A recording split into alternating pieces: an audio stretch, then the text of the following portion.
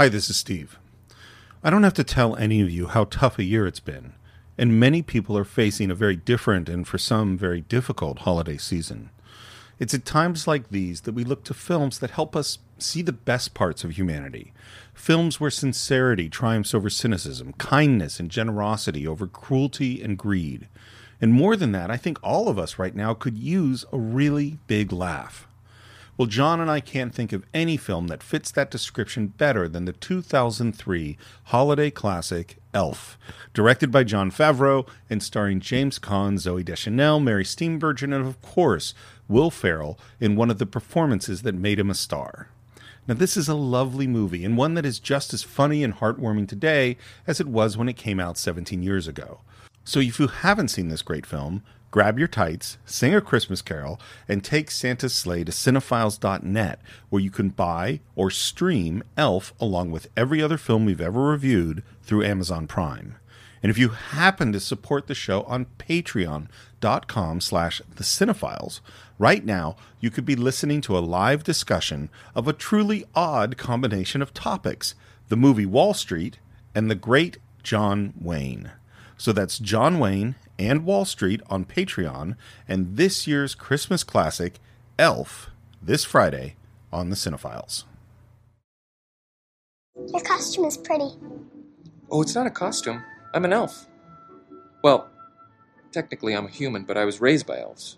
Oh, I'm a human, raised by humans.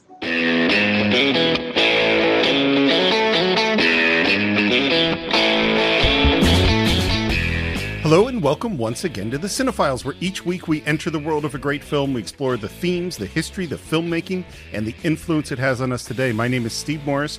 I am a filmmaker and directing instructor in Los Angeles, California. Merry Christmas, everybody. This is John Roca. I'm a writer, producer, and host over there on the Outlaw Nation, co-host of this show, and voiceover guy, and massive fan of this movie, Steve. I'm glad that we are doing it. Well, and this, we every year as it's getting closer to holidays, we have the little debate of what should we do? Mm-hmm. Should it be an old black and white classic? Should be a cynical new Hollywood movie? And this year we settled on the warm, fuzzy feelings of Elf. Elf, yeah, which is a modern Christmas classic. So many people revere it. And as we're recording this, they just did a benefit reading of it with Will Ferrell coming back and some of the cast members, a stage reading of it over Zoom. And our friend Sarah Copperthwaite got a chance to be a part of it and watch it and was sending me multiple clips and pictures of it. So it was great to see that some of the stuff still holds up. It's still fun. Even if it's not in the film, the material still works. That's awesome. I hadn't heard about that at all. That's really cool. Do you remember how you first came to Elf? Oh, yeah. I think it was with the crew. I think we all were excited about the trailer. This is Will Ferrell coming out of SNL. This was kind of his first lead role film. I think he'd been in other films. And so we were all excited from the trailer. We were kind of hesitant. And there's such a big strain of Christmas loving in our group of friends. Or loving Christmas. And so we set this up to go and see it. And I remember all of us, it's Sarah and Vogel and a bunch of other people. I think we were all just loving the movie from top to bottom. I was trying to remember. So this is 2003. It's possible I went with you. You were in LA then, right? Yeah, definitely. I did see it in the theater, but I can't remember exactly the circumstances. Here's what's weird about this movie. As you say, our group of friends has all these Christmas traditions. Yeah. And one of them is our annual party, which we aren't having this year, obviously, called Faux Christmas, which was, I think you guys started it when you were still in Florida State, right? Mm-hmm, mm-hmm.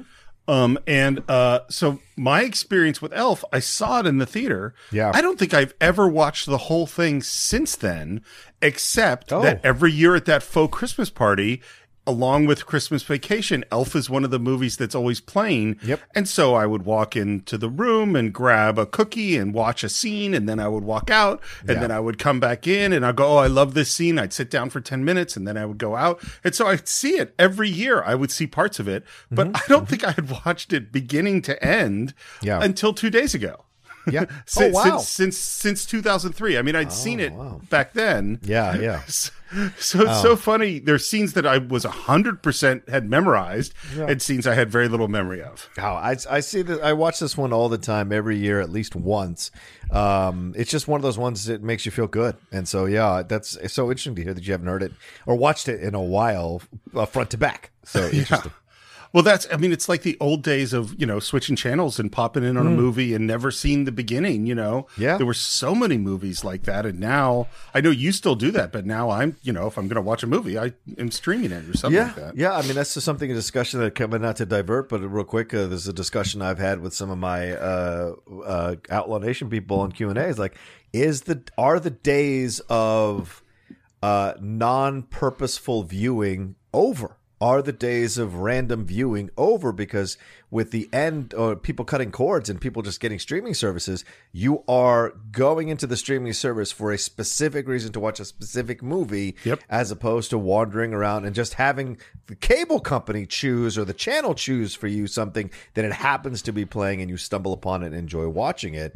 Maybe those days of non-purposeful viewing are coming to an end. I think it is largely, because for my kids, for younger generations, they never did that. Yeah. They never switched channels. Yeah. And it's so funny because it's one of these weird ways where getting exactly what you want might not be so good for you. Yeah. Because you're always going to seek out the familiar, you're going to seek out the thing you like. Right. Whereas you and I, because there were only so many channels, it's like, this is what was on. So you watched an old black and white movie, or you watched an old TV show because you were forced to. And some of it was terrible, but some of it opened up your mind to new things. Yeah, agreed. Tiny bit of pre-production. So the script was written by David Berenbaum. He wrote it back in 1986. Wow. And it went into what we call development hell, which is it bounced around and there's a moment where people are interested and then it kind of dies and then it bounced around again. Sounds like the closest they came was in 93. And I can't tell if Jim Carrey was officially attached, but they were in talks with Jim Carrey, and that's peak Jim Carrey in 93. Yeah. But obviously that fell through. It sounds like the original idea was much, much darker. It was a much more cynical version of this. Tom Carmanicki came on as the producer, and that's when Will Ferrell got attached. And this is just when he's coming up, because Zoolander is 2001. Old School also comes out in 2003, just before this. Yeah. And Anchorman is the next year. Anchorman is 2004. And they bring in, here's what I couldn't figure out. So Jon Favreau definitely came in to do rewrites. Yes. And what I couldn't figure out is, did he come in to do rewrites as the director? Or did they hire him as a writer to to punch up the script? And then later he became the director. That's how I heard it. That then doing some research, because I, doing my aborted 25 Days of Christmas. One of the films we covered was Elf, and I doing some research for it. I found that yes, you're right, Steve. The script was darker, and that's when they had Terry Zwigoff attached to it, who ended up doing Bad Santa, the Billy Bob Thornton movie, instead. But I think when Carrey was attached, that's what they were looking at.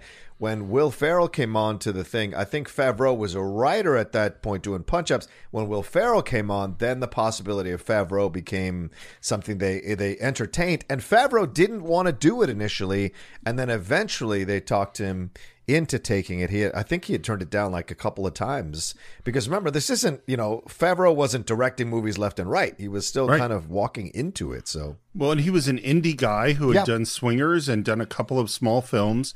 And, this is before Iron Man. And certainly, we think about him now with Mandalorian, like, he is hugely powerful. Yeah. Lion King is one of the, it's not a particularly good movie, but one of the most successful Disney animated films of the last many years.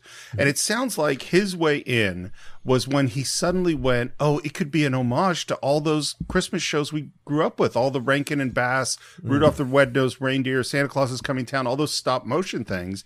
And once that clicked for him, it sounds like the spirit of the movie really came into focus. That makes sense, because so many of those moments are so great when we get to them in the movie. Well, and it sounds like the cynicism, they were making fun of Christmas. That was sort of the way it was before. And what this movie is, while the humor is all there, it's never making fun of it. It's all sincere. Yeah. You know, and the direction the movie goes is to embrace all of that, even though it had made fun of some of it. Yeah. And by the way, there were many writers who came on, including Adam McKay came on because he was partners with Will Ferrell. So he did passes. The guys that wrote Starsky and Hutch did a joke pass on it. And that's something, there are a lot of hands in studio movies, and particularly this idea of someone comes in, does a dialogue pass, and then an actor gets attached, and they go, well, I want my character to be a little more like that. So someone comes in and does a character pass. And then the studio looks and goes, well, this isn't funny enough, or it's an action movie. We don't have good enough action sequences. So they bring in another writer to do that. That happens a lot. And then what happens is the WGA, the Writers Guild, they'll go and look at it and decide, well, who wrote the most, and that's who gets credit. Yeah. It's a really weird system. Would you like to take a journey to the North Pole and get into Elf? Let's do it, man. It starts with that storybook music, and a book opens, and there is Bob Newhart. Oh, hello. You're probably here about the story. That is inspired casting. Yeah, absolutely. Just the moment he opens his mouth, you get the tone of this movie.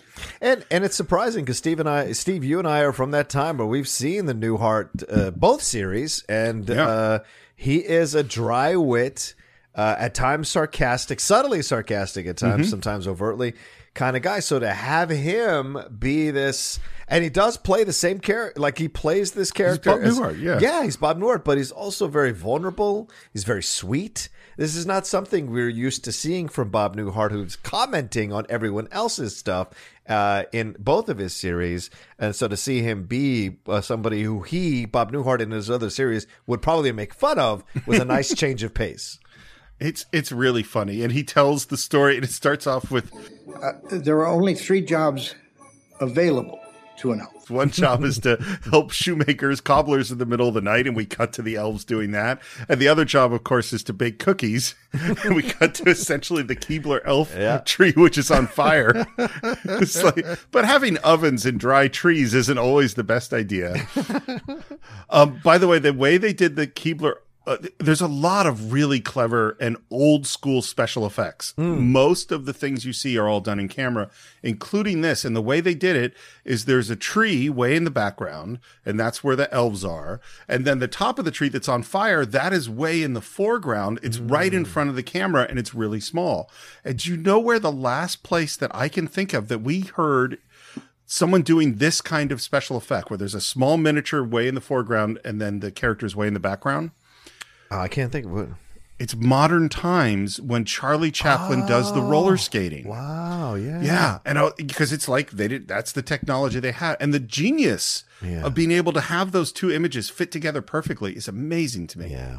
The 3rd job, some call it the show or the big dance. It's the profession that every elf aspires to, and that is to build toys in Santa's workshop. And then he says no human being had ever set foot in Santa's workshop. You know what that line made me think? What's that? Wait, isn't Santa human? Oh, very good point. Although there is some, like they call him a jolly old elf in some, but he's clearly human size and does not have pointed ears in this film. That's true. But also immortal, so yeah, I don't know. He's been around a while. I guess we don't have to dig too deep in this film. It's not that important. That is until about 30 years ago. And as you may have guessed, that's where our story begins. And then we go into lovely, old-fashioned stop-motion animation titles. Dun, dun, dun, dun, dun, dun, dun, dun, dun, dun. It's great score.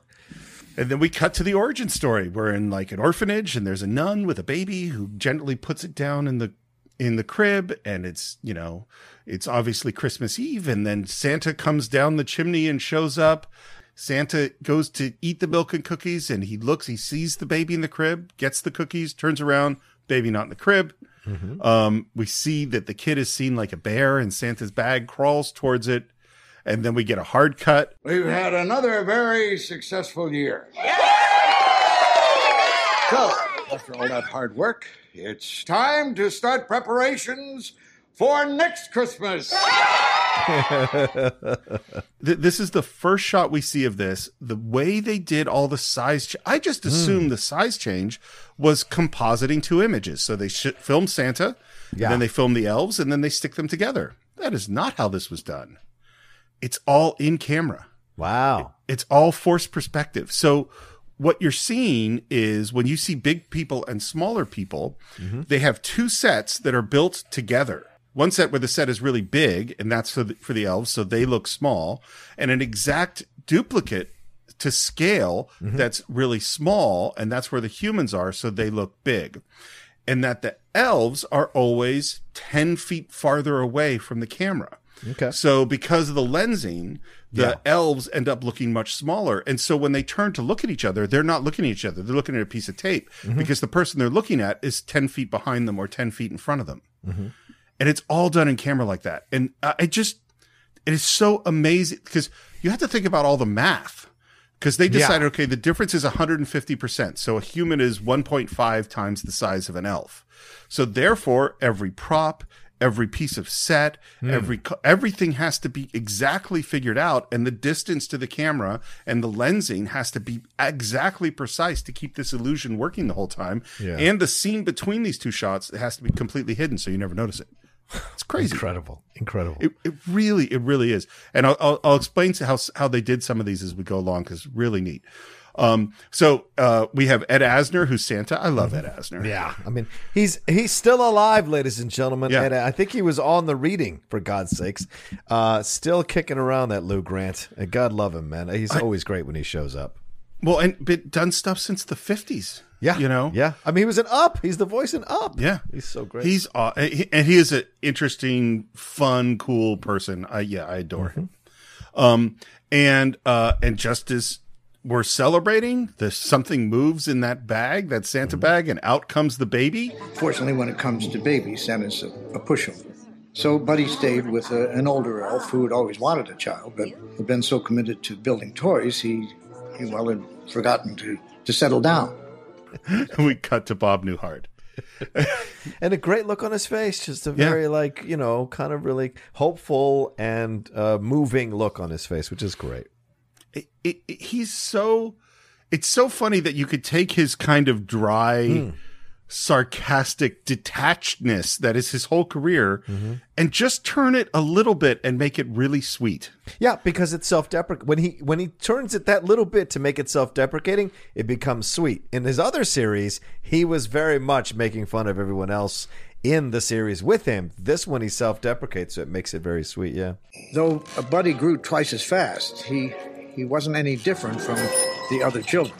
We cut to a shot of a giant kid sitting on Bob Newhart's lap. Yeah. And again, this is forced perspective. So there's a kid sitting on a little girl. It's a little girl's legs that you are seeing. And then there's a wooden chair. And then 3 feet behind the wooden chair is Bob Newhart's head. So he looks really small and matches up with the little girl's legs. That's perfect. And then the next one is a shot of them on the bicycle. And again, it's a kid. Oh, yeah. And then there is a tiny kid behind that kid because it's kid hands. Yeah. That are supposed to be Bob Newhart's hands on the shoulder. And again, Bob Newhart 4 feet behind him, sticking his head out. And it's all done so, there are a few shots where you kind of can see what's going on. Yeah, yeah. But it's really, one thing they wanted to do, they wanted to have fires in the fireplaces, but then you're dealing with real physics, and there was no way to make one fire look bigger and one fire look smaller. That's not possible. You know, because you could tell. Now, before we learn how to build the latest in extreme graphic chipset processors, let's recite the code of the elves, shall we? And as the camera moves across, we see Kid Elf, Kid Elf, Kid Elf, Kid Elf, Giant Buddy. Treat every day like Christmas. Number 2. There's room for everyone on the nice list. Number 3. The best way to spread Christmas cheer is singing loud for all to hear. Will Ferrell's elf costume is perfect. Oh my God. It is so perfect in that it totally fits and yet is somehow unique in its color combo with those bright yellow tights, the black boots, and the green jacket. It just so totally works. And the hat, which is perfect too as well. So, and then it's time, he's kind of a grown up and his dad is saying, you know what? come on, you're going to be my new apprentice. And they walk into a room. Again, it's, Bob Newhart walks through a big door. Will Ferrell walks through a tiny door. And we see the sleigh because Papa has been working on the sleigh. And he's had to add some technology because the sleigh works on Christmas cheer. And As silly as it sounds, a lot of people down south don't believe in Santa Claus. What? who do they think puts all the toys under the tree? Well, there's a rumor floating around that the parents do it. That's ridiculous. They don't have the time. And what about the cookies? John, what about the cookies? Right. I suppose parents eat them too. And every year, less and less people believe in Santa Claus. I mean, we have a real energy crisis on our hands. And so that's why he had to build the Kringle, 2000. It's got 5,000 reindeer power engines. That's a lot of reindeer power. Yeah, it is. That's a small joke that I like. As much as Buddy was accepted by his family and friends, there were a few drawbacks to being a human in an elf's world. And we cut to Buddy. There's a long row of elves working. He, again, is up on a little platform, and he's set forward closer to the camera to make him look big. And he's looking stressed out, building a toy. And up walks his supervisor, Ming Ming. Yeah, Ming Ming. Peter Billingsley. The great Peter. You can't have a Christmas movie without Peter Billingsley, for God's sakes. I mean, it's so funny, like, looking at his face, because you could so see that kid from Christmas Story. Oh, yeah. And he's also a producer, by the way. He's a producer on Iron Man. He's worked with Jon Favreau a lot. Just how many Etch-a-Sketches did you get finished? I made 85. And there's shock. Just the hesitation. It's like when you're gonna say something that people aren't gonna like, and he's just like, that's the thing. Will Ferrell's performance in this movie is incredible because he really encapsulates a human that has been stuck in a state of arrested development, as Jon Favreau says as the doctor later on in the movie, as a child. Like, he is a human being of adult age who is acting like a 10-year-old. And in that moment when he's like afraid to say how many sketches he's done, there's such shame in what he's about to say before he says it. It's great. One of the things Favreau said, and I thought it was really interesting, something we often don't think about, is that for less well-known actors, they come in and they do an audition and they do a callback and they do a producer read and they might do a screen test and stuff like that. So you've really seen how that person is going to approach the part. Right. Famous actors, they don't audition. Right. They get an offer. They say, well, we want Will Ferrell to do this movie, and Will Ferrell asks for a certain amount of money or a certain kind of deal, and they make an agreement, and now he's on the set. And what Favreau was worried about, because Will Ferrell's so funny, but he had never seen him play anything sincere. And he was worried that he would always be going too hard for the joke. And very soon he realized, no, Will Ferrell is hitting it just, he's still really funny, right? But never to violate the character, Yeah. It's always really sweet. And I love that he's made 85 and that puts you 950 off pace. Why don't you just say it? I'm the worst toy maker in the world. I'm a cotton-headed ninny muggins. And they all are very supportive. No, buddy, you're not a cotton-headed ninny muggins. We all just have different talents, that's all. Seems like everyone else has the same talents except for me. You have lots of talents. Special talents, in fact. Like, And then it's the look to the other elves, like, come on, help me out. And they come up with, he changed the batteries in the smoke detector. When they say special, though, the look on his face, right? He knows immediately that they're lying to him or trying to make him feel better. Here's one of the great changes that Jon Favreau made, is originally all the elves made fun of him. Oh, which makes perfect sense because that's Rudolph, Right. They called him They wouldn't let him play the reindeer games. And Favreau knew that was wrong, he went, if we do that, then it makes the North Pole not a wonderful, perfect place. And then it makes the character of Buddy kind of an idiot. Yeah. As opposed to, no, it really is an amazing, wonderful place. And therefore Buddy is right. He's naive, but he's correct. Right. I think that is, and here's the thing about Jon Favreau, and I think we've really seen it, is, I was trying to figure out how to express it. It's like, Stanley Kubrick is a genius, and he has a vision, and he is following that vision. And maybe you're going to like that vision, and maybe you're not, and maybe it's going to go in difficult or complicated directions, but that's what he's doing. Jon Favreau knows what is necessary. Yeah. You know what I mean? Yeah. He's one of these populist filmmakers that still has artistry within the populist mainstream stuff he works on. He has made Star Wars work. He made Elf work. He built the MCU in essence with Iron Man, at least the foundation for it. Yeah. So he understands what he's creating. Even The Lion King, as you said, $1.6 billion is nothing to sneeze at. And so he was able to do what needed to be done for that movie. He is an artist in a certain way, but he's a mainstream artist and not just a he's not, what do you call this? He's not one of those paint by numbers type of directors. He's a director who understands what franchise he's working within and how to bring out the best of the spirit of the franchise for people to appreciate and enjoy. Well, and you think about what a filmmaker in those realms has to do is you have to navigate super complicated stuff. Yeah. I mean, you think about Star Wars fans and Disney and Lucas and all these different people that have opinions. Yeah. And we've seen with all the other Star Wars properties how hard that is to do. I mean, you have super talented people like JJ, you have all these people trying to make it work that don't. And Favreau is able to walk the tightrope and figure out, no, this is what everyone's going to want. Right. He's great. I also just love, I love the Chef Show because I love to cook. I love Dinner for Five. I thought that was a great show. Yeah. I just really, and he's also one of these directors. Okay. From what I can tell is a nice guy. Yeah. So we go to, they find him the special work that elves can do, and it is testing the Jack in the Boxes. That's a great sequence. And then you get the great spin, spin, spin. It doesn't pop. Oh, this one must be. By the way they did this is Favreau had a remote control.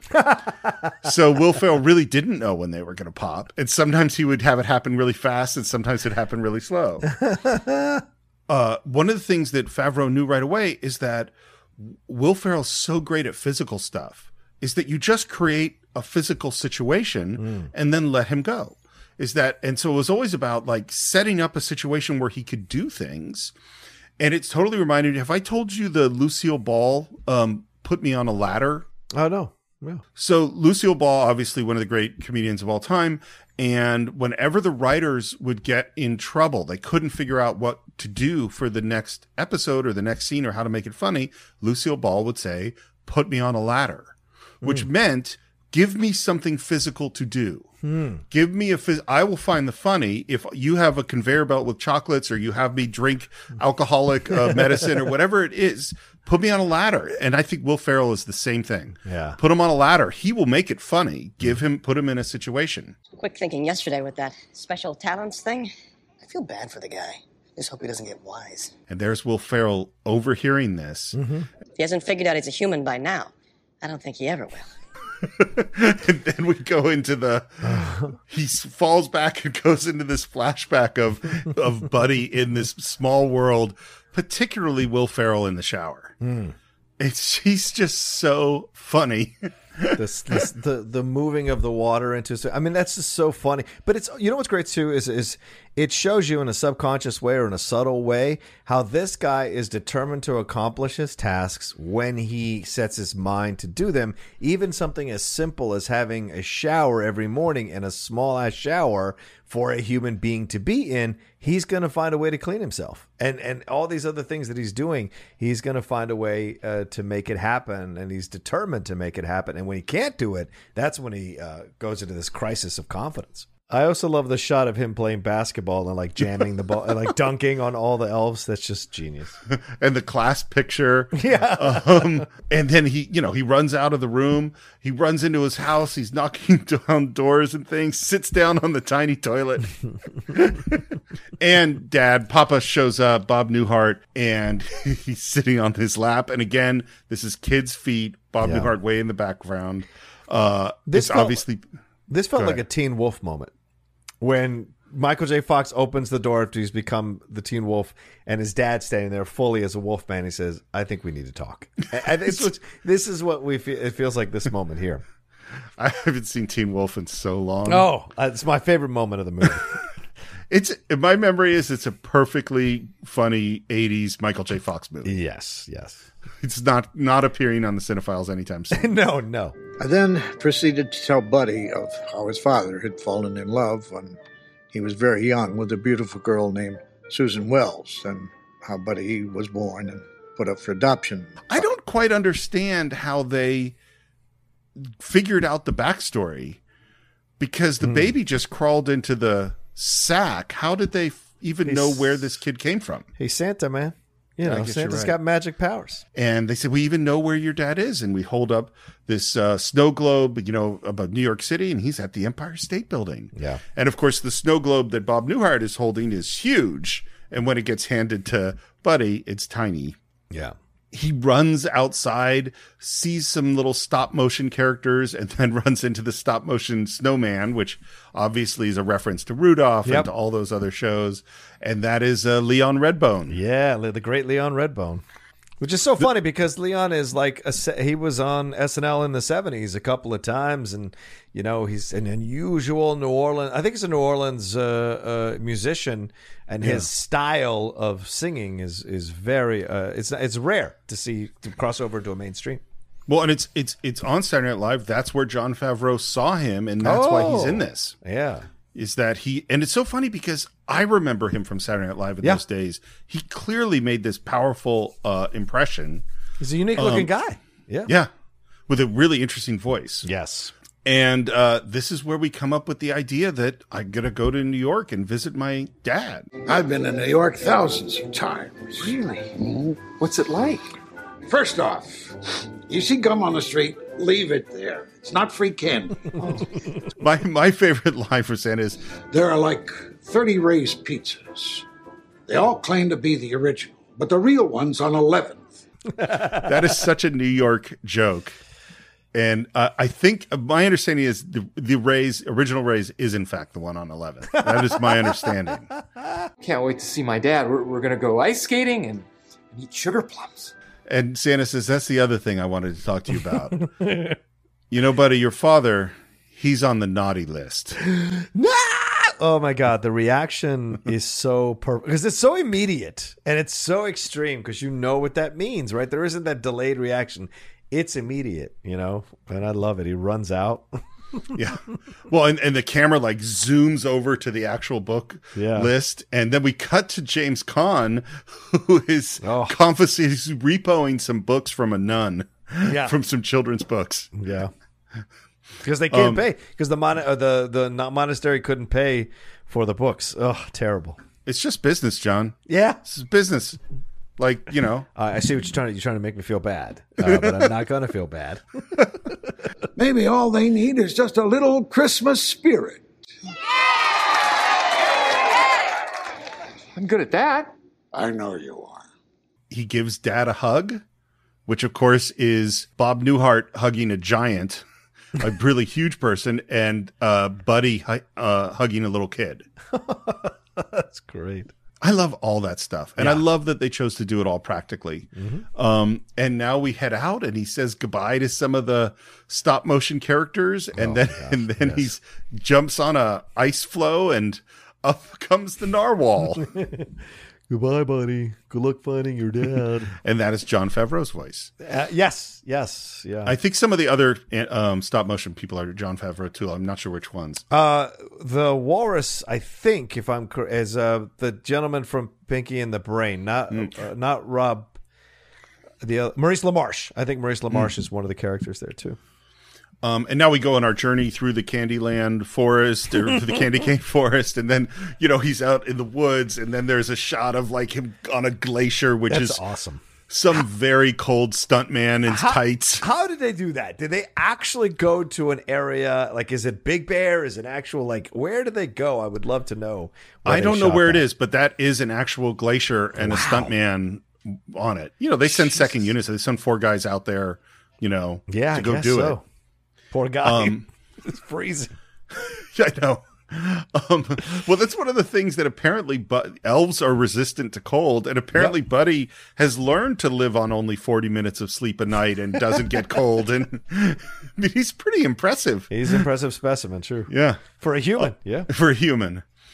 And he's walking on a path through the woods. Most of this was shot in British Columbia, a lot in Vancouver. And there's a raccoon.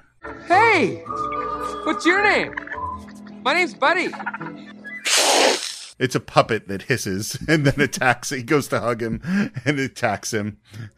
I love the last shot. You see the tail wave by. It's just they literally got a raccoon hat, and there's a guy off camera just waving the tail off the hat. That's brilliant. Then he's walking on a road, and then he's against the wall in the Lincoln Tunnel. Which was really shot in the Lincoln Tunnel. Yeah, there's no way they didn't shoot some of these scenes in New York and just let it be like whoever's around is around. Yeah, I mean, they wanted as many of the exteriors as they possibly could be in New York. Yeah. Because New York's New York. Mm-hmm. What's interesting, they started shooting in December of 2002, which means that it's just a little more than a year after 9/11. Wow. And so there was a lot of, New York was they weren't just embracing come in and film here, particularly at the Empire State Building. And they really did film at the Empire State Building, and that was a highly guarded space in 2002. Yeah. The future is a hefty responsibility and not one that we take lightly, but then taking things lightly has never been what Hefty is about. That's why we've created the Hefty Renew program that turns hard to recycle plastics into valuable resources like park benches and building materials. To participate, simply fill up an orange Hefty Renew bag with accepted items, tie it up, and drop it in with your regular recycling. That's it. It's that easy. It's time to rethink recycling with Renew. Particular valued resources may vary by geography. More info available at heftyrenew.com. A new year, time for new growth. Grow your education and skills with Herzing University. Our online behavioral health programs fit your schedule and time. From an 8-month diploma program in health and human services to a 36-month bachelor's in psychology. Grow your behavioral health career with us wherever you are in your education. Your future starts now at Herzing University. Visit us online at herzing.edu or text health to 85109. Online at herzing.edu or text health to 85109. And the music, by the way, it's Pennies from Heaven, Louis Prima. Yeah. It's just perfect. And every time it rains, pennies from heaven. The studio, I think it's the studio, did not want Louis Prima. They wanted a modern song because they want to sell records. Right. And this sounds like one Jon Favreau really fought on, and he's totally, totally right. I love this whole montage. Yep. He sees the sign for World's Best Copy. You did it! Congratulations! And they're all just staring at him. Playing hopscotch on the crosswalk. Sees a guy in red and thinks it's Santa. And that actually was an extra. Like they didn't that wasn't Really? that was not a person that they had filmed or told was going to happen. He happened to be wearing all red with the beard. Maybe in a way to kind of play like he looks like Santa, and they had Will Ferrell run up on him and shoot that, which was really funny. Did the guy know that he was? Oh, that's amazing. So the reaction you get there is authentic from that guy. There's guys handing out flyers, and he keeps coming back and getting the flyers. And one of Get those out. guys is Adam McKay. Oh, really? Yeah, the guy on the right, I think, is Adam McKay. Yeah, I think so. One of the ones I love is the guy waving for a taxi, and he's just waving at him like, "Hi." Will Ferrell is so funny. Yeah. He's one of those people that I don't even always understand what he's doing that's funny. Mm-hmm. It's just he's funny. Like it's just the way his facial expression is, and part of him that makes him so funny is just 100% sincerity. Yeah, you know? that's what it is. The sincerity and dedication to the part. Yeah. He sees the Empire State Building and goes into the elevator. We're now back on a set, and the elevator has all the buttons for all the floors, which no elevator in the Empire State Building has 100 buttons. And he pushes one, it lights up, and then you just there's another. You know what's about to happen. Yeah. There's another guy in the elevator. I find the choice really interesting that the guy doesn't do anything. I think he does a great job, that guy. You know why? Because he lives in New York. And he knows there's crazy motherfuckers everywhere you go in New York. And so why wouldn't a guy dressed in an elf costume be in an elevator in New York hitting all the buttons? And he's like, I've learned not to engage with the crazy people because you never know if they'll kill you or whatever. So he just kind of deals with it and rolls with it. It's so perfect New York reaction. Well, I totally agree. The other thing I find funny about it, he doesn't get off the elevator. No, he doesn't. Is that it's stopping it. Even in my sense is even after Buddy gets off, he just stops on every floor. Because he hates his job. Probably there's no rush to get there. That is exactly the thought I had. It's like, well, better than going to work. I've got my excuse. And he shows up at the office of his dad, and there is Amy Sedaris improvising some stuff about kittens. So great. Oh, and of course, she's in Mandalorian. Yes, she is. Oh, great point. Yes, that's right. She is. She's great in Mandalorian, too. How many kittens? I've never declawed kittens before. All right. No, I'm not going to charge you.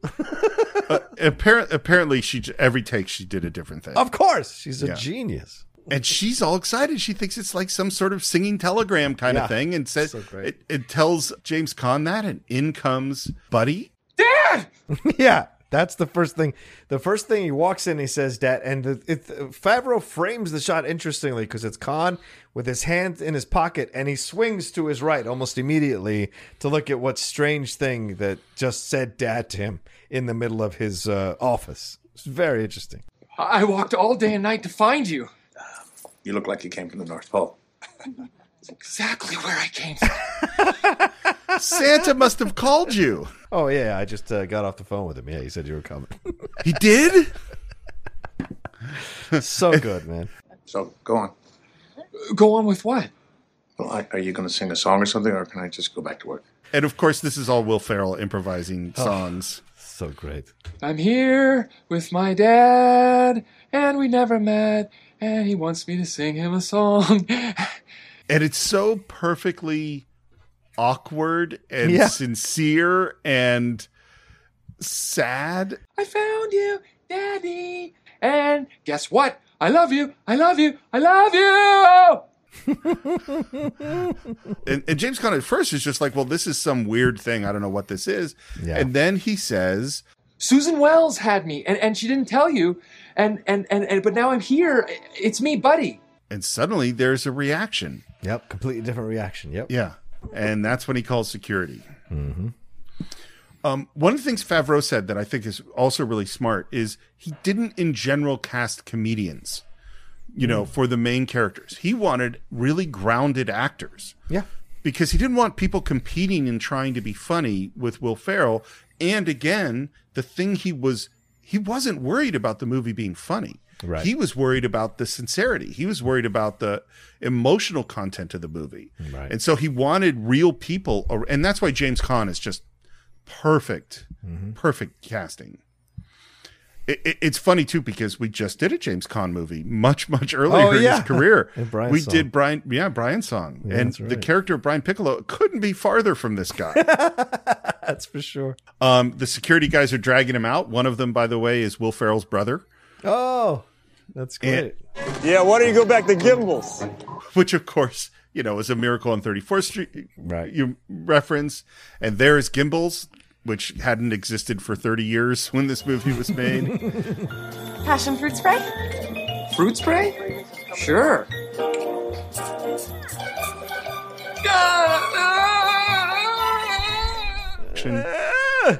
Just running away. It's so good. Another like physical bit is the escalator. I feel like we all have had that moment the first time we got on an escalator. Right? Sure. I mean, as a kid, like the first time you're like, what? This thing moves on its own? Like, the fear of getting caught up in it or whatever. No, so. Definitely. And with Jax, I mean, I remember like he would step on and then, or like put one foot on and freeze, or he would step on and step off and there are people behind us. I'm like, dude, you got to just step on. You're okay. That's why it's such a genius moment, because it's like he's still a kid in his mind, even though he's an adult in his body. And so for him to have that scene makes so much sense. He goes to the bathroom. Hey, have you seen these toilets? They're ginormous. Can you imagine if you had spent your entire life on a tiny little toilet? I'd like to not imagine that. It's a lot of flushing, I'll tell you that. Well, and just like, well, I won't go into what issues might happen, but it seems hard. I'm just saying a lot of yellow snow on my end. But go ahead, yeah. There would be a lot of yellow snow. I wouldn't be going to the bathroom. Ends up in the lingerie department and sees something for some special someone, which is Christmas-themed lingerie that'll come back. And there is Faison Love. You see down here? You shop on your break. You don't come get upstairs. He is an recognized hero of this movie. I think Faison Love is so essential to make this movie work, and he's so good in it, and it's a shame sometimes how people forget how some of these comedic character actors can come into these movies and really provide good foundation for a lot of the humor to bounce off of. This is the North Pole. No, it's not. Yes, it is. No, it's not. Yes, it is. No, it isn't. Yes, it is. No, it isn't. Yes, it is. No, it's not. Where's the snow? Will Ferrell gets just this craziest smile, which is where he's just so funny. Yeah. I just like to smile. Smiling's my favorite. Make work your favorite. That's your favorite, okay? Okay. Work is your new favorite. And then Faison Love gets up and makes the announcement. Tomorrow, 10 a.m., Santa's coming. Santa! I know him. And once again, Faison just kind of looks at him all like, okay, and keeps going with the announcements. It's all the reaction shots that just make it, that's a lot of comedy. Oh, yeah. It's so funny. It's like this goes into the category of there's one crazy person in the real world and then how the real world reacts to it. And they can't fully react the way they actually would, which is to have, just put this guy away. Right. It's just all those little, that's weird. And then he sees Zooey Deschanel on lighting the Christmas tree. Jovi. Are you enjoying the view? Because she's in New York and she's used to men being jerks. Yeah. Ogling her, yeah. Why are you messing with me? Did Crumpet put you up to this? I'm not messing with you. It's just nice to meet another human who shares my affinity for elf culture. And she goes, please stop talking. He says, uh-oh, sounds like someone needs to sing a Christmas carol. Best way to spread Christmas cheer is singing loud for all to hear. Thanks, but I don't sing. Oh, it's easy. It's just like talking, except louder and longer, and you move your voice up and down. She corrects, I can sing, but I choose not to, especially in front of other people. And then, singing in front of other people is the same. And then he just makes up another ridiculous song. I'm singing! I'm in a store and I'm singing! And we hear that Gimbels is closing in 10 minutes. And somehow he manages to stay in the store after it closes. Somehow he manages to avoid security. Yep. And now we get the montage of him prepping for Santa's arrival. Mm-hmm. 2, a really cool version of Nutcracker Suite by Brian Setzer. Oh, nice, yeah. And we see, doing stuff with Legos and Light-Brights and Etch-a-Sketches and streamers and, cutting out things out of paper. And then we cut to the James Caan family. I'm going to eat in the bedroom, okay? I got a bunch of stuff to go over. What I like about the scene is 30 seconds long. Yeah. And everything you need to know about this family. Yep, the family dynamic is laid out for you right there. Michael and the mom have a connection, strong connection. He's making fun. He makes fun of his dad because he's like, just got a lot of work to do. He's making fun of his dad, but it isn't mean spirited, right? It's more in a way of like almost kind of quietly. I want to spend time with him, but he doesn't want to spend time with me. Well, this is one of the weird things I think about movies is James Caan is clearly a terrible person. Yes, true. And a terrible father. I mean, we met him taking books from nuns. Right. Like, he's just awful. And now it's not just that he heard this thing about this girl he dated and maybe this is his kid, which is true because the next thing we see of him, he's like looking through the yearbook and looking at the picture. But it's clear that he does this all the time. Mm-hmm, mm-hmm. And there's a weird thing in movies where it's like, why the hell is Mary Steenburgen with this guy? Mm-hmm. I mean, if this was his behavior, then at a certain point, she's a bad mom if she's not dealing with, you know what I mean? Yeah, but guess. It's okay because it's a movie. Well, I also think if we all were to watch each other's relationships, we might be like, why are you still with that person? It's Fair. all perspective and subjective and what you can put up with versus what the other person can put up with. And how many people 30 years into a marriage want to go like, I guess I'll change horses midstream. It's just some people just stick around because fuck it, they're there. No, everything you said is the truth. that is the truth. It's the morning. All the decorations are amazing, and he hears a beautiful singing voice. Yeah. Follows the voice into the ladies' locker room, and there is Jovi singing "Baby, It's Cold Outside." So really, I'd better scurry. Well, maybe just a half a drink more. Which she will do on the soundtrack. Yeah. Yeah. And this whole singing thing wasn't in the movie. It's not in the script. Right. It wasn't in the original script. They didn't know, Favreau didn't know Zooey Deschanel could sing.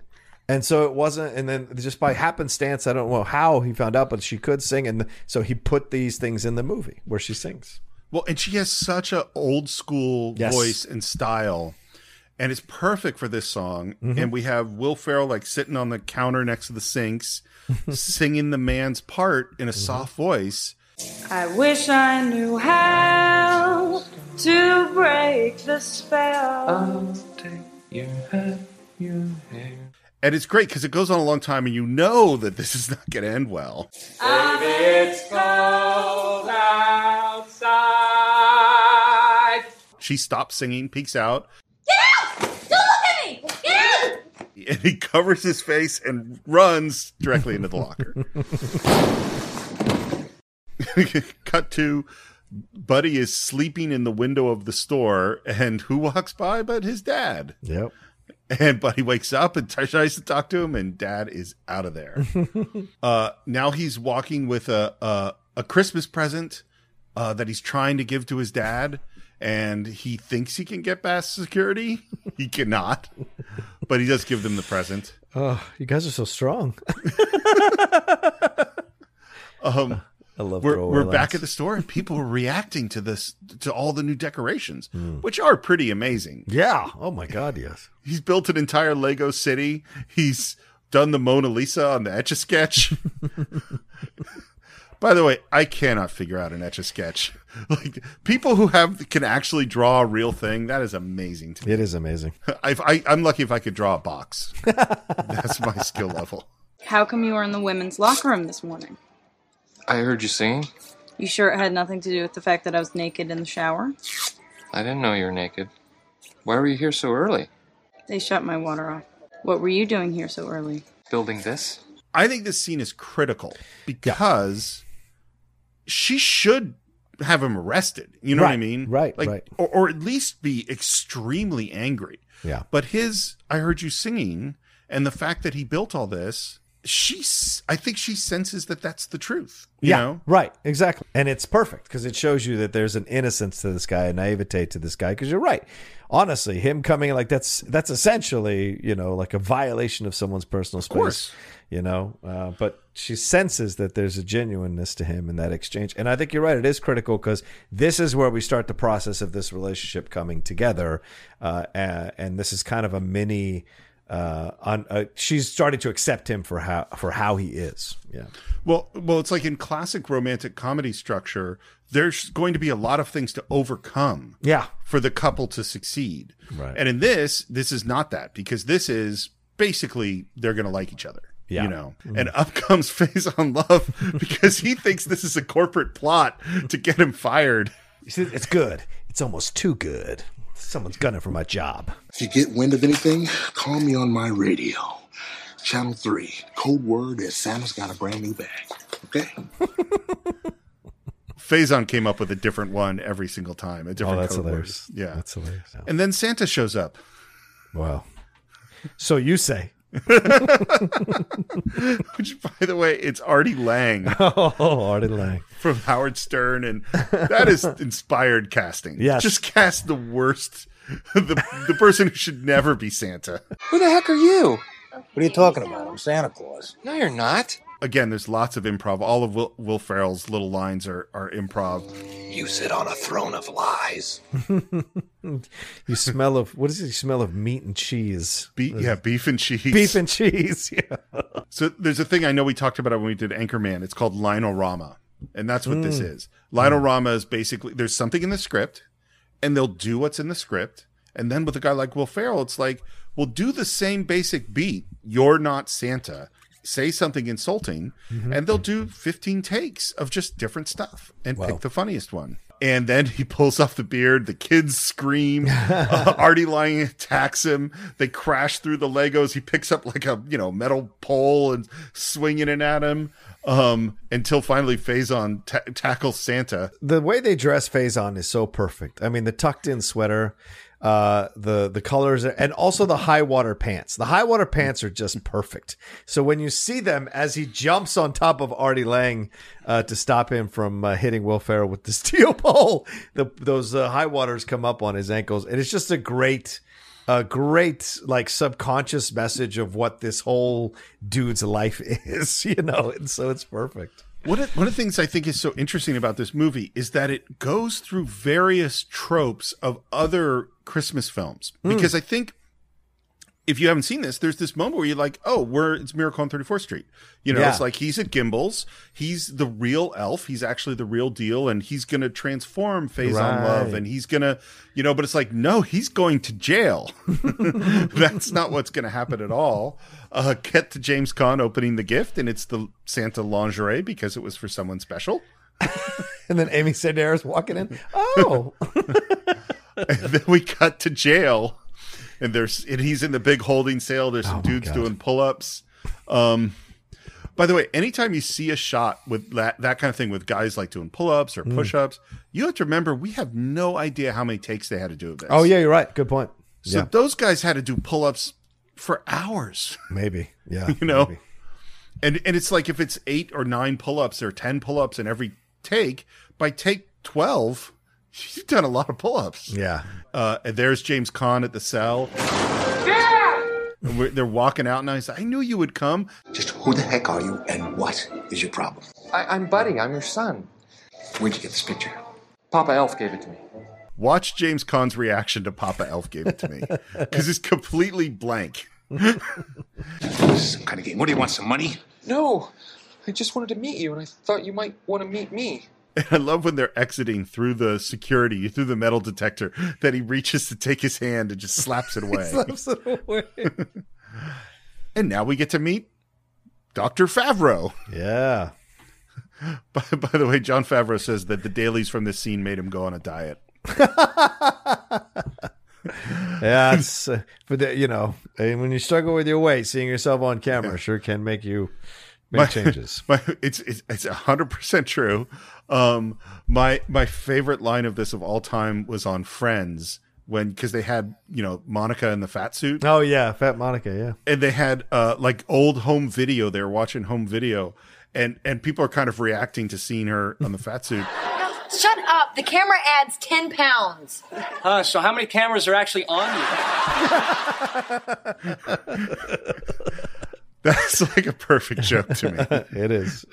Anyway, this is all one shot. He's eating cotton balls, by the way. Yeah. And it's all one shot. And just the timing of the jokes is so perfect in this scene.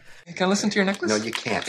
You just sit still. Why is there a skeleton? I don't know what. Walter, could you please have him sit still so I can do this? No, he hasn't got a name. I'm sorry, Ben. I'm sorry. Would you waiting. please sit still? Please. He got mad at me. Yes, he did.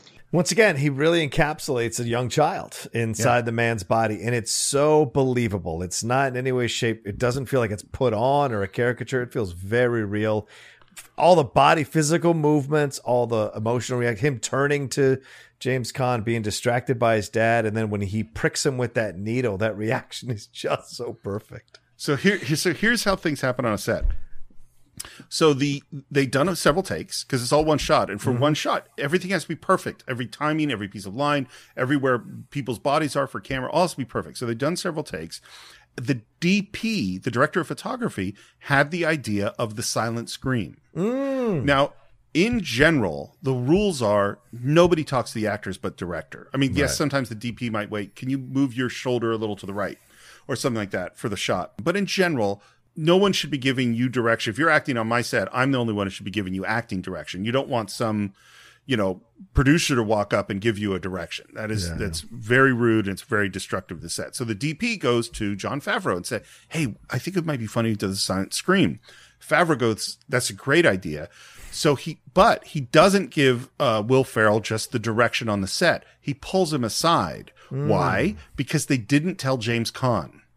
Oh. So if you watch James Caan, this is the take 7 or whatever, is the first time they do the silent scream. He totally breaks. He turns away from camera just to deal with that moment, and then they cut out of the scene. That's brilliant. Later on, he's with the little girl. She wants a Susie Talks a Lot doll. Yeah. Susie Talks a Lot doll. I'll put in a good word with the big man. Thanks. Your costume is pretty. Oh, it's not a costume. I'm an elf. Well, technically I'm a human, but I was raised by elves. Oh, I'm a human, raised by humans. She's so cute. Yeah, and she's great. That little girl is she's great. And then eats the cotton ball. And her little smile at him eating the cotton balls, it's great. So, it's a boy. But he's your son. Apparently this scene was much longer. Oh, yeah? Okay. And they went, it's all exposition. All we need to know is Buddy's your son, and the doctor kind of going, I think he's in a state of shock and he's reverted to some kind of childlike dependency. He says, you just nurture him, then it'll all probably be okay and it'll all go away. So take him home to your wife and kid. I think this is terrible advice from a doctor. Well, it's a doctor. Why are you listening to a pediatrician, Nolan? It's like you did a blood. This guy is clearly deranged. Yeah. He has severe mental problems. Bring him around your wife. Bring him around your family. Take him home. It'll be fine. I'm sure it'll be fine. Oh, New York. But that is in fact what they do. God, Walter, this is wonderful. You have another son. Which I think she's handling this really well. Yes, Mary Steenburgen, yes. He thinks he's an elf. I'm sorry, what? He thinks he's a Christmas elf. Oh, come on, Walter. I'm sure he doesn't actually think he's an elf. And they open the door, and then we see all the Christmas decorations. And then I traveled through the 7 levels of the candy cane forest, past the sea of swirly, twirly gumdrops, and then I walked through the Lincoln Tunnel. And then he chugs an entire 2-liter bottle of Coke, which he has there's a pipe next to him, on the right side of his face. Yeah. And that's where all that Coke is going. That's incredible what he did, yeah. Can you pass some maple syrup, please? It's spaghetti. He's just there's so many things where I just wrote down, so funny. Yeah. He's so funny. You like sugar, huh? Is there sugar in syrup? Yes. Then yes! We elves try to stick to the 4 main food groups. Candy, candy canes, candy corns, and syrup. And then they ask, well, how long can you stay? And he's like, well, I hadn't really planned it out, but I was thinking forever. Are you crazy? He cannot stay here. Clearly, he has some serious issues. We can't just throw him out in the snow. Why not? He loves the snow. He's told me 15 times. Cut to the world's longest burp. Yep. By the way, that's a real burp guy. You hire the burp guy. Whoa. Yeah. And some guy can burp that long. Yeah. I wonder what he charges. Jesus. Dad?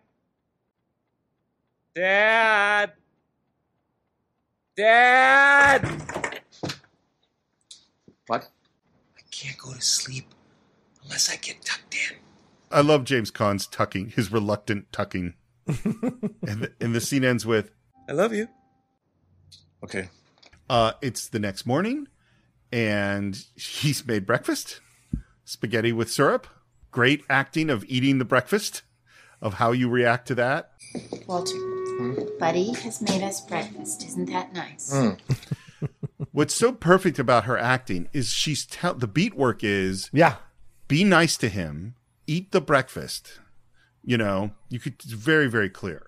And Buddy, again, he's like, has a whole plan, snow angels and ice skating and cookie dough, and then we'll snuggle. And he's like, well, I got to go to work. Mm-hmm. The end of the scene is, well, if you're going to stay here, get rid of the costume. Lose the tights as soon as possible. As soon as possible? And he drops trowel. As Mary Steenburgen walks in. And you hear the scream echo in New York. He immediately calls him on a cell number. This, by the way, this scene is the first scene they shot in the movie. Oh, wow. Yeah. Oh, funny. And then you cut to him. And again, this is just give him a physical situation where he makes himself some food, and he's got spaghetti and Pop-Tarts and syrup and candy and hilarious. Also, Will Ferrell has a bucket next to him on the set because Yeah. you can't just keep eating this stuff. Yeah. So as horrible a person as James Caan seems to be, his boss, Michael Lerner, seems worse. That friggin' puppy and pigeon are tanking hard hops. My people estimate we're going to post a -8 for this quarter. -8! But he's also a guy who called James Caan out on his mistake of not including the pages in the book. You know, my niece or my whatever he says came up and they were complaining because they don't know what happens. And so Caan tried to write it off or blame it on other people. And Lerner's like, no, you did this. We need a new book for the first quarter. I'm going to be back in town on the 24th, Christmas Eve, and I want to hear your pitch then. So now your ass is on the line on the 24th and blah, blah, blah. So interesting moment. But what's it? So here's what Jon Favreau said that I like a lot. He said Christmas movies are about spirit winning over cynicism. Yeah. And I think that is like an amazingly accurate statement. Yeah. I never thought about that way, but it's like, you know, you go to the Christmas Carol, that's exactly what it is. Mm-hmm. It's Scrooge becoming, you know, gaining Christmas spirit over cynicism. You have Miracle on 34th Street. The whole plot is is Maureen O'Hara. Is that who it is? Yep. Maureen O'Hara. Yeah. Getting her to believe in Christmas. It's a Wonderful Life is a battle between spirit and cynicism. Mm-hmm. You know, I was like, oh, this is the key. Yeah. And so Michael Lerner and James Caan are the cynicism, and spirit must win out over them. Yeah. And it's also what Santa says that powers his sleigh. And even though you've got the whatever it is, the Kringle 3000 or whatever it is, it's still the Christmas spirit that is the thing that powers the sleigh, because without it, it doesn't work. And that's a symbolism for Christmas overall. Michael's getting out of school. There's Buddy. He's not happy to see him. he chases after him, you know, is talking to him. Apparently, he just waited outside the school for 5 hours. I love the line. So, good news. I saw a dog today. Have you seen a dog? And then they get hit with snowballs. Well, just after Michael tells him to get away from him, Michael tells him, leave me alone. And then boom, he's hit by a snowball and they're hit by snowballs. And then all of a sudden it's every man for himself in that moment. And they run for cover. And you saw 5 or 6 kids throwing snowballs at them. But when they run for cover, it's hundreds of snowballs. This is like World War II going on. You know what? We can take them. Okay, just start making as many snowballs as you can. And the camera pans with Michael as he puts together one snowball, pans back to Buddy, who now has 100 snowballs made. And then he has snowball superpowers. Yeah. Which is one of the few actual CGI effects is his arm. Oh, of course. I hope so. Yeah. And what they were thinking, by the way, is the Magnificent Seven. The music is sort of Magnificent Seven-ish. And the last one of the kid that got away, and he does that throw, they're referencing the James Coburn, you know, I was aiming for the horse moment of Magnificent Seven. That's awesome. And then Michael is won over. Mm-hmm. That's it. You know, he hated this guy. And now when he sees what a great snowball fighter he is, they're in. And we run into playing through gimbals. I love jumping on the beds. Yeah. The jumping on the beds is cool. I still would do that. That looks like total fun to me. I mean, I totally would have done it as a kid, but I'd still do it now. I don't know. I'd be afraid I'd break an ankle jumping off. Fair. Or I'd be afraid I'd break the bed. Yeah. And Buddy says, I wish Dad was here because he's the greatest dad in the world. And Michael says, he's the worst dad in the world. All he does is work. Working's fun. Not the way he does it. All he cares about is money. He doesn't care about you or me or anybody. Man, that's bad. It's a heavy load, man. Yeah. It's a good thing in Christmas movies we can overcome these things very quickly, because otherwise, in a more serious movie, this is a family in deep trouble. And then we see Jovi, who he's staring at, and he says, Why don't you ask her out? Out? You don't want a date? To eat food? Food? Yes, real food, not candy. And he introduces Jovi to the brother. So what are you doing here? Did Gimbals give you your job back? No. But things worked out pretty good. They gave me a restraining order. We see that Faison Love is Santa. Yeah. And giving him a look. He gives him a look as soon as he sees him. Well, and he doesn't even really have the beard on. No. It's because they throw it away. I think he ripped it off. And you know, Buddy's sincerity is clearly persuasive. I really wanted to see you, and I think you're beautiful, and I feel really warm when I am around you, and my tongue swells up. And Zoe is so cute because she kind of like puts the finger to her mouth and kind of, juts her body to the left a little bit, kind of contemplating what he said, because it's probably one of the most unusually authentic ways someone has expressed interest in her in New York, of all places. Yeah, and I think, he's sincere. Yeah, Like, it wins her over. Yeah. I just had my lunch break, Oh, okay. I understand. but I'm free on Thursday. And I love that the kid just like gets him out. Yeah, before he can as a mess good, it up. As a good wingman should. A good wingman should. Get him out as soon as you accomplish the goal. Get out. They're putting up a Christmas tree, which apparently they chopped down in the park. Which I think is a Christmas Vacation reference. Sure, could be. Yeah. And well, it's certainly too big. Yeah. Yeah. I don't know what you're making such a big deal about. They were just having a little fun. Well, fun. So felonies are fun now. I thought, felonies were felonies. And then this is the key line. Okay, the tree thing was bad. I'll get him to plan another one. But at least Michael is happy for once. What's that supposed to mean? Well, I don't think it's any secret, Walter, that you haven't exactly been there for him. That is heavy. Again, we're only throwing, there's like 3 or 4 of these lines, but they're big lines. And then we back with Michael and Buddy. How we get the star on top? Because I got it off camera, switch to a stuntman who runs, leaps on the tree, and it falls down on him. Well, I tell you what, I have an idea then. Why don't you take Buddy to work with you? He's your son, Walter. Cut to, we're back at work, and Buddy's now in a suit. Yeah. Camel hair coat, overcoat. I mean, you can get a lot of stuff in New York, but getting that suit for the next morning. It's pretty good. It's it fits him very nice. He looks nice. He does look nice. And I love him just sort of imitating whatever his dad does. Morning, Jack. Morning, Jack. As a child would, right? As a child would, yeah. And then we're in the office. He's sitting on this pig chair. This scene was originally cut from the movie. All the stuff with the coffee and sitting on the chair and reading Pygmalion and saying the word Francisco. And the studio, because this, particularly with comedies, the studio is always pressuring you, make it shorter, make it shorter. They want the movie to be an hour and a half because you get an extra screening in the theaters in a day. That makes sense. So they cut this scene out, and then they just felt it's really key to the characters because this is the first moment where Dad makes a joke and cares a little bit. He's still bothered by him, but it advances there, and so they put it back in. Originally, I think he just immediately sent him to the mailroom. Right.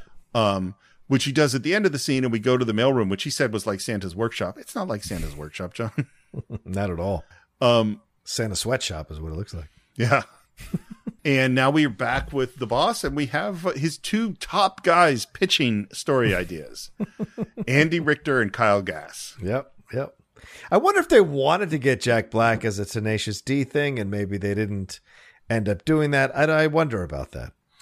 What's funny is that we have a friend connection. I met Kyle right around this time. Cool. It had to be like 2002 or 2003, I think. Right. Morris and I have been brainstorming, and we've come up with what I think is a pretty big idea. Great. What? You're going to love it. It's fantastic. What? We bring in Miles Finch. Miles Finch. Sold more books than Dr. Seuss. My 2 top writers, my crack team, my fun squad. You came in here pitching me the idea of hiring another writer. Yeah. I like it. We're back in the mailroom, and he finds the sucky tubes for the canisters. Again, Will Ferrell's really funny. And the guy next to him. So how'd you get here? Work release. Apparently, he auditioned for another part. That he didn't get, or I actually think that part got cut out of the movie, out of the script. Gotcha. But then Favreau remembered him and just thought he was really, really funny and brought him back. And he's got syrup for his coffee, too, in a little flask. Cut to the 2 of them lying down, going, You know I sound like a broken record, but we are buddies. You're my best friend. That's it. And I love it. The guy says those things that everybody says in the mailroom. I got big ideas, man. I got big plans. This isn't where I'm going to end up. If they would just give me an opportunity, I bet I could wow them. The whole things you hear in the mailroom, which is really funny. And I love that he says, I'm 26 and I got nothing to show for it. And that guy's clearly not 26. No, in any way, shape, or form. And then he gets to have this is what's so great is, I mean, he tickle fights with the guy. Yeah. Is that the group of people that just embrace who Buddy is. Yeah. And don't go this, tickle fights are fun. He's got that Christmas spirit that brings the child, the inner child out of people, except for James Caan. Mr. Finch, Eugene Dupree here. It's a thrill just to be talking to you on our speakerphone. Miles, so what do you think? Can you fly in tomorrow? And it is a voice that is now pretty darn recognizable. Yeah, true. Because it's Peter Dinklage. I'll give you 5 hours tomorrow, not a minute more. And he has all sorts of requirements of exactly what he needs to fly in. He's this kind of car and all this stuff. And cut to Buddy dancing in the mailroom and everyone cheering. He's doing the Russian dancing thing. I kind of would like to be attached to a wire so I could do all those Russian dance moves. It's time for a date. It's a great montage. Yeah. We've got You Make Me Feel So Young, Frank Sinatra. We got her blindfolded, drinking the world's greatest cup of coffee. Tastes like a crappy cup of coffee. It is a crappy cup of coffee. It is a crappy cup of coffee, yeah. Him playing in the revolving door, showing her Christmas tree, shows her a really big Christmas tree, and you so know what's going to happen. Right. She's like, come with me. And there's Rockefeller Center, which is funny because it's like, well, this is actually where Will Ferrell worked for years. Yeah. So he's right outside his office. 30 Rock. What's great in this moment, too, when Will sees the tree, I think this is very interesting, Steve, because it could be a blink if you miss it moment. It's the first time that she has got through to him and in a way that like he senses that she understands him.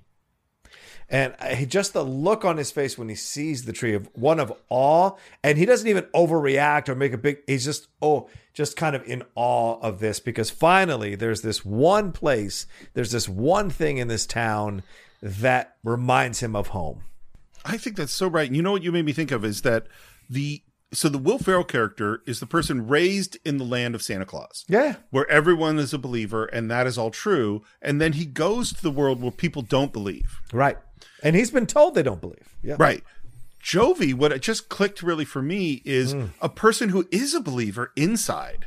Right. But has had to turn that off because of the world that she lives in. And so now she's finally getting to be herself. Because this guy is allowing that part of herself that she's pushed down, the parts that said enjoying the view when we first met her, to be like embracing it. And then I can't tell you how much I love the moment of he kisses her on the cheek and apologizes. And she says, you missed. Yep. It's very sweet. That's great. And then kisses him. And we're back at the office and here comes Miles Finch. And we see feet go by, but we can't see him because he's small. And then there is Peter Dinklage. And you know what I noticed looking at this time? You know what his costume is? To me, I'm assuming they're consciously referencing Gordon Gekko. Because he's got the white collar and the blue. It's totally a Gordon Gekko suit. Great point. And who he is this extremely cynical... Yep. He's like the cynical genius short story or children's story person. All right. What have you guys got so far?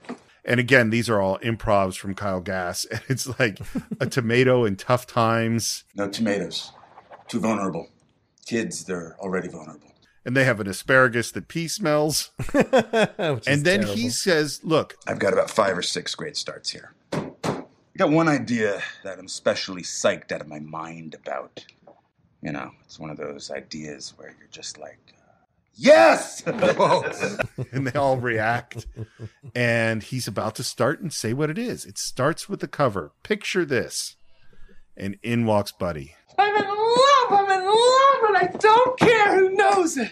And this scene is so painful. Oh, yeah. I didn't know you had elves working here. Boy, you're hilarious, my friend. I love how Peter Dinklage plays this, by the way. Oh, yeah. Yeah. He's great. He's really great in this scene. And it's so funny because every single thing Buddy says is exactly a horrible, horrible insult. Oh, yeah. That I'm sure Peter Dinklage has lived through these insults in his life, you know? Right. And so committing to be part of this scene as an actor, and Dinklage wasn't somebody they just found on the street. Dinklage had some credits and resume coming into this part. Mm-hmm. They turned it around to have him be this guy who's like legitimately successful. He's, you know, he talks about how many women he's had and all this stuff, all the standard male heterosexual ideas of what success means, right? Money, women, attractiveness, and the ability to fight, physically fight. So it's just the standard stuff. So you could, in some prism, see him as a toxic male guy, but the fact that he's, a diminutive person, it kind of works in his favor to have these things to show off his success. And he's probably had to establish yet another person, Steve, just like we said with Jovi, someone who's had to put on this front in order to succeed in a tough world, who would normally be made fun of by people. He's turned it around and become successful, so he can't be made fun of anymore. So when Will Ferrell does it here, unknowingly, it turns on his anger mechanism. I think one of the things that's really good about this movie is there really are no small characters. Yeah.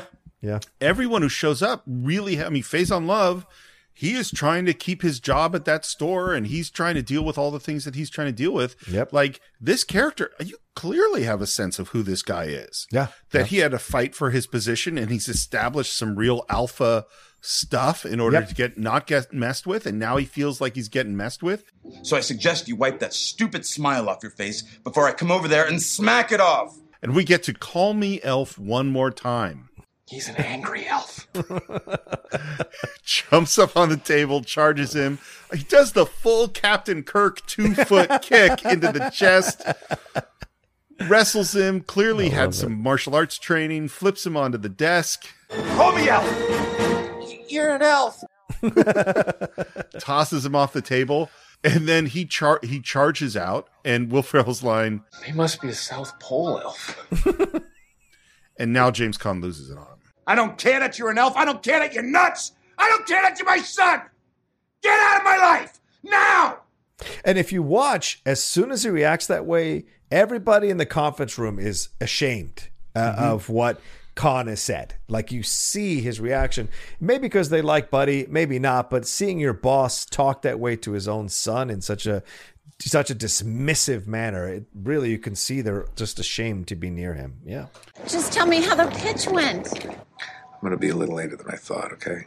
Well, don't be too late, Walter. It's Christmas Eve. Again, we're right into Scrooge and, all that stuff. And now our guys come in and they found Miles Finch's notebook. Yeah. And is there any moment of considering giving back this guy's intellectual property? Not even a second. Yep, not a second. We're going to steal it. Buddy writes a note on the Etch-a-Sketch. I'm sorry I ruined your lives and crammed 11 cookies into the VCR. I don't belong here. I don't belong anywhere. I'll never forget you. Love, Buddy. He's out walking in the snow. Michael comes home, finds the Etch-a-Sketch, and now we're at the board meeting.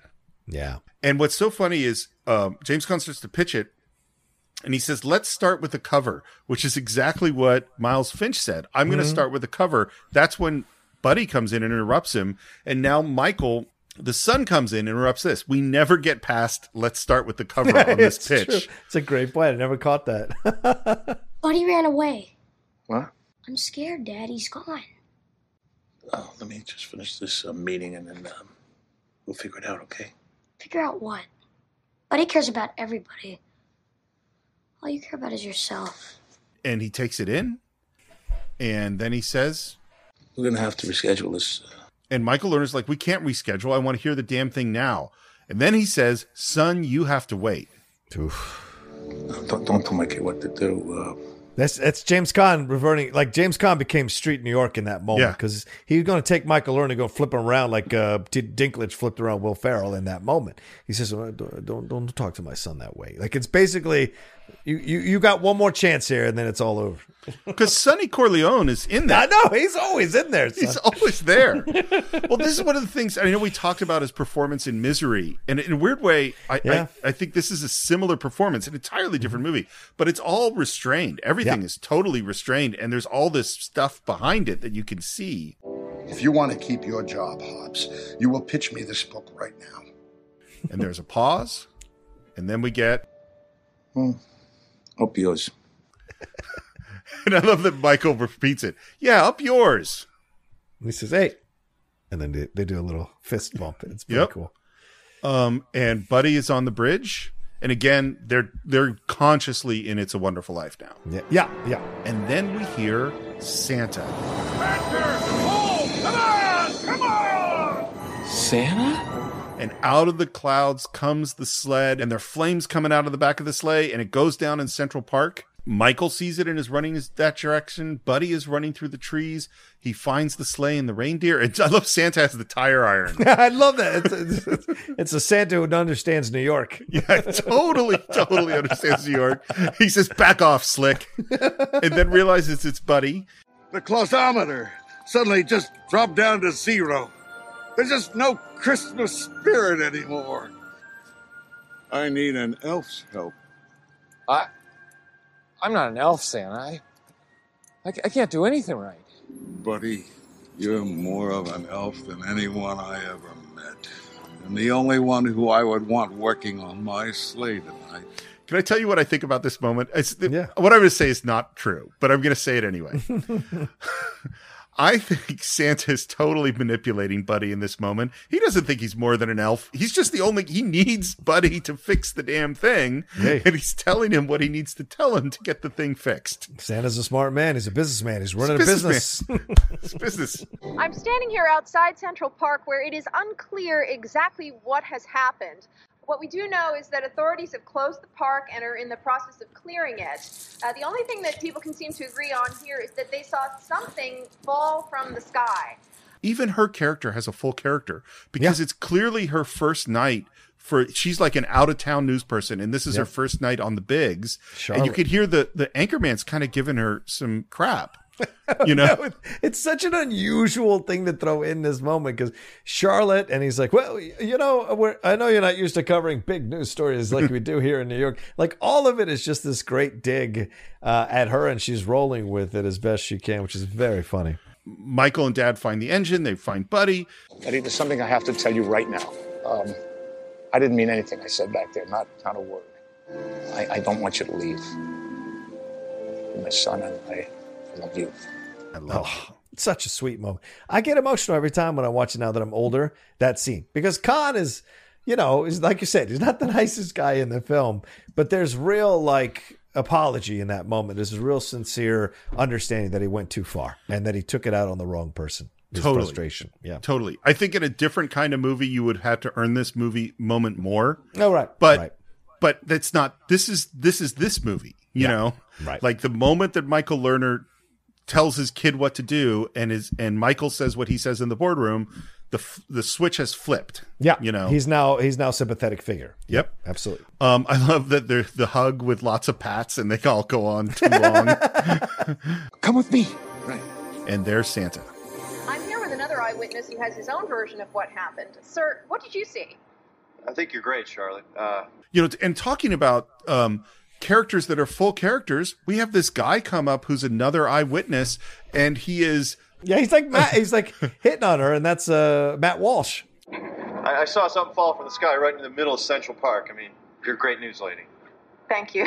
Oh, that's who that is. Yeah. And it just adds a small little bit to this movie, and we hear that the Central Park Rangers are going to clear the park, and these are some highly trained. And I love the line. And their controversial crowd control tactics at the Simon and Garfunkel concert in '85 are still under investigation.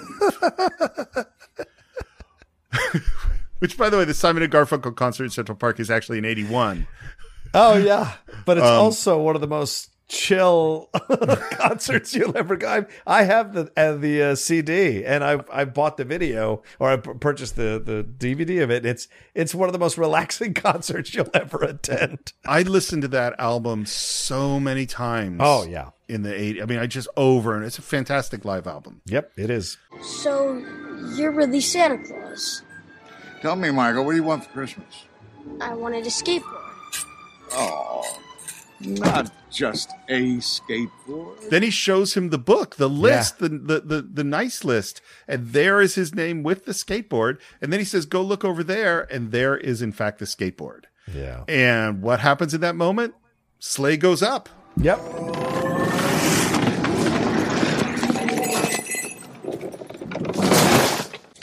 What happened? You made my sleigh fly. Christmas spirit. Yeah. Christmas spirit.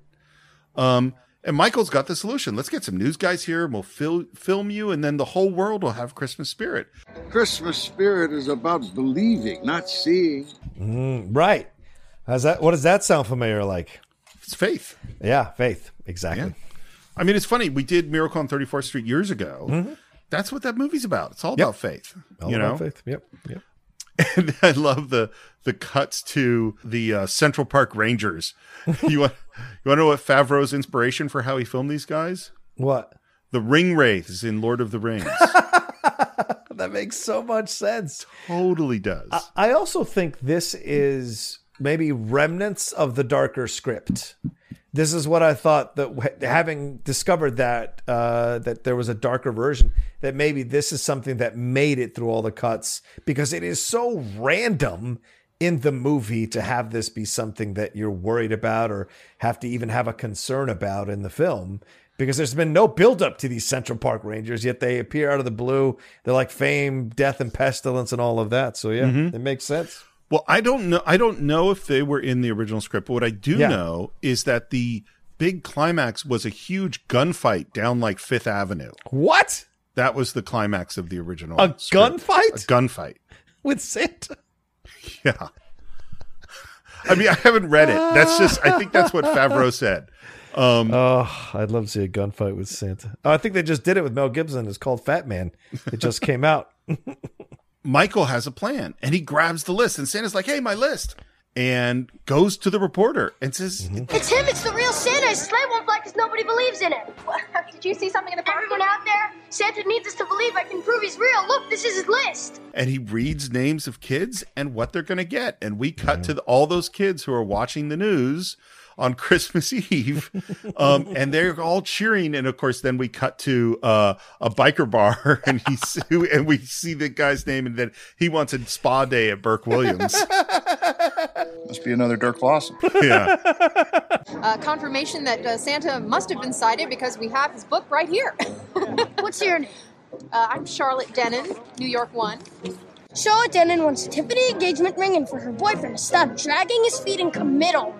And the crowd was like, "Oh!" And she cuts. It's like she doesn't believe. She doesn't believe. Right?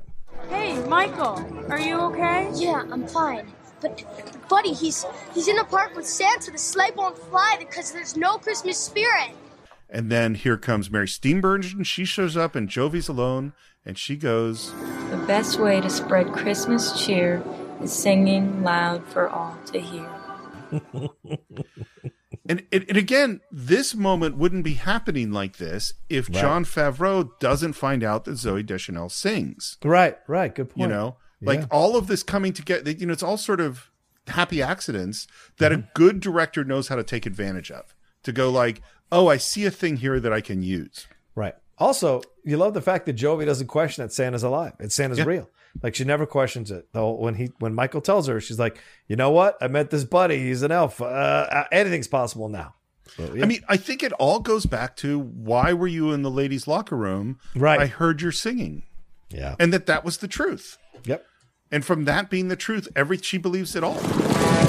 Buddy, you better get going. Get in now. Santa, I'm not done with the engine yet. Buddy jumps on the back of the sled and then flips into the sled. Jovi steps on a carriage and starts nervously singing Santa Claus is Coming to Town, and people start turning. You better watch out. You better not cry. better not pout, I'm telling you why.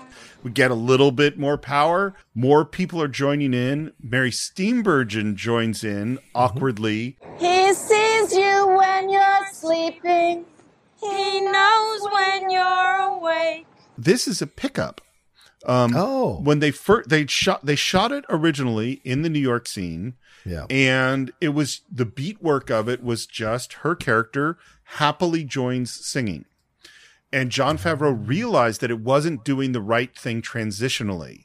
Mm-hmm. And so he reshot it with different beat work, which is, gave her the direction of that you don't want to sing. It's awkward. You realize that you need to sing, even though your voice isn't that great, but you overcome that. And then it feels good when people join in.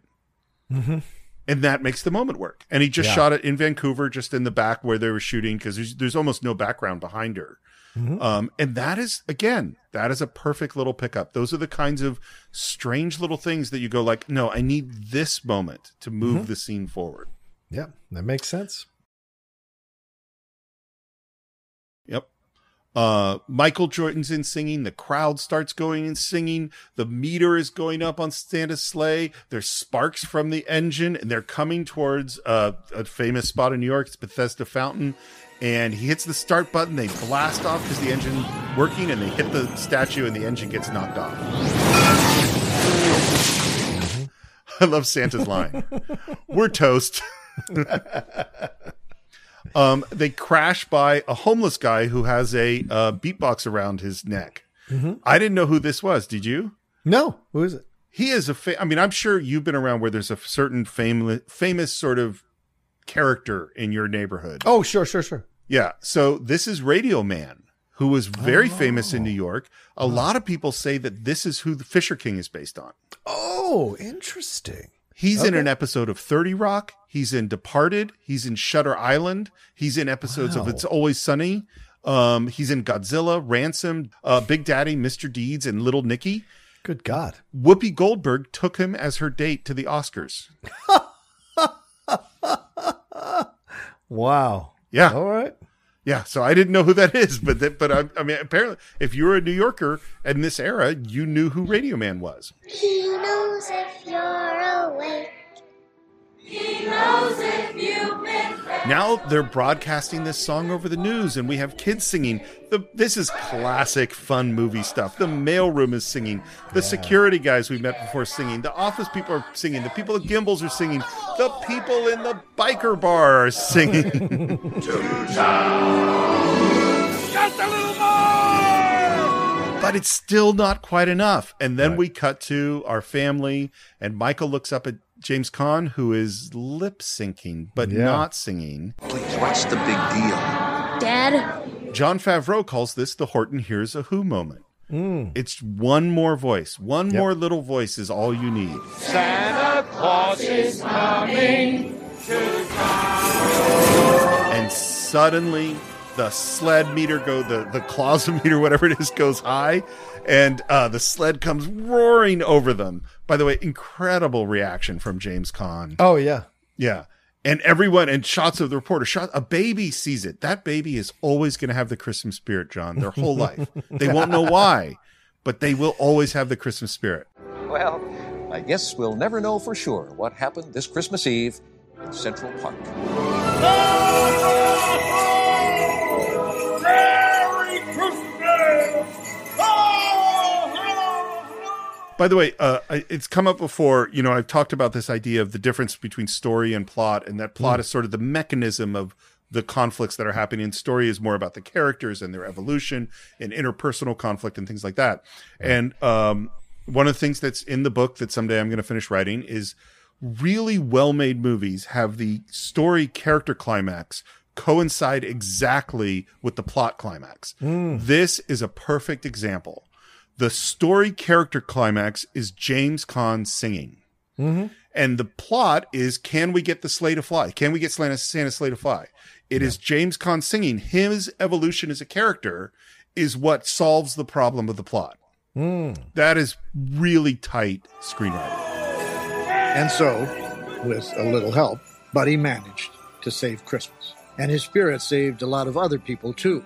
And then we hear James Caan is playing piano for Jovi, who's singing a Christmas song. Again, this is just something Jon Favreau, he didn't know that James Caan, that wasn't in the script. He just found out James Caan could play piano somehow while they're shooting, and that's what created this moment. We hear that James Caan formed his own publishing house, and their first book was this story about an elf. First, I traveled through the 7 levels of the candy cane forest, past the sea of twirly, swirly gumdrops. Then, I walked through the Lincoln Tunnel. And as for me, I can't complain. Buddy comes up to visit from time to time. In the meadow, we can build a snowman. There's Jovi in a pink red elf outfit, pours some milk. Again, this is forced perspective, so that where she pours the milk is like 10 feet closer to the camera than where Bob Newhart is actually sitting. We see they have a baby, and Bob Newhart goes, "Come here, little one," wants the baby, and Buddy comes and sits on his lap. And there's a great sound effect when he sits on him. Buddy. And we have Ray Charles, Winter Wonderland, and the page closes, and this is the end of Elf. Yeah. Great stuff. Yeah. It really does just such a perfect job of balancing the broad comedy with the sweet, sincere stuff. Yeah. Yeah. Just a couple of quick things about Post. Jon Favreau had an expression I'd never heard that I like, which is shooting the movie as you shop for groceries. Post-production is cooking the meal. I like that. I like that quite a lot. And then there's in some of the behind the scenes footage, there's a little piece where they're talking about editing a moment. It's just a really good explanation. They're talking about the scene where he comes in and sings to his dad for the Christmas gram. Yeah. And how they use different takes. You know, like this part of take 1 worked and this part of take 2 worked. And then they had to get a reaction shot so they have a cutaway so they could blend things together, and just kind of explaining this strange puzzle of trying to get all the stuff you want to get out of editing. It was really interesting. It made, for a $32 million movie, it made $229 million at the box office. Wow. It was very well reviewed. The soundtrack was a hit. They did an animated special based on it. There was an Elf musical, which I didn't know. There was an Elf video game. There have been many, many rumors of a sequel. Favreau continually says, yeah, it could happen. Will Ferrell continually says, that's not going to happen. Mm-hmm. Mm-hmm. And I heard that James Caan said Will and John didn't really get along very well. That's what he said, and I don't know if anyone's ever backed it up, but that's what he says, you know. Yeah. I don't think Favreau was at the reading either, so I don't know if that's true. Oh, really? Oh, the that's recent reading. I don't know, so don't quote me on it. I don't think there should be a sequel. It's perfect as it is. Yeah. Right? Yeah. There was a Christmas Story sequel, and that sucked. So I mean, it's like seeing a elf that's 20 years older. Right. You know, I don't know that that's what I want to. Because you have to go down the route that he becomes James Caan, right? He becomes cynical about Christmas, and it takes his son reminding him of what it was like to believe in Christmas again. Yeah. Oh, that's logically where you go. You just wrote it. They should hire you. Yeah, right. You guys can fill in the lines and stuff. I'll just take credit for having come up with it.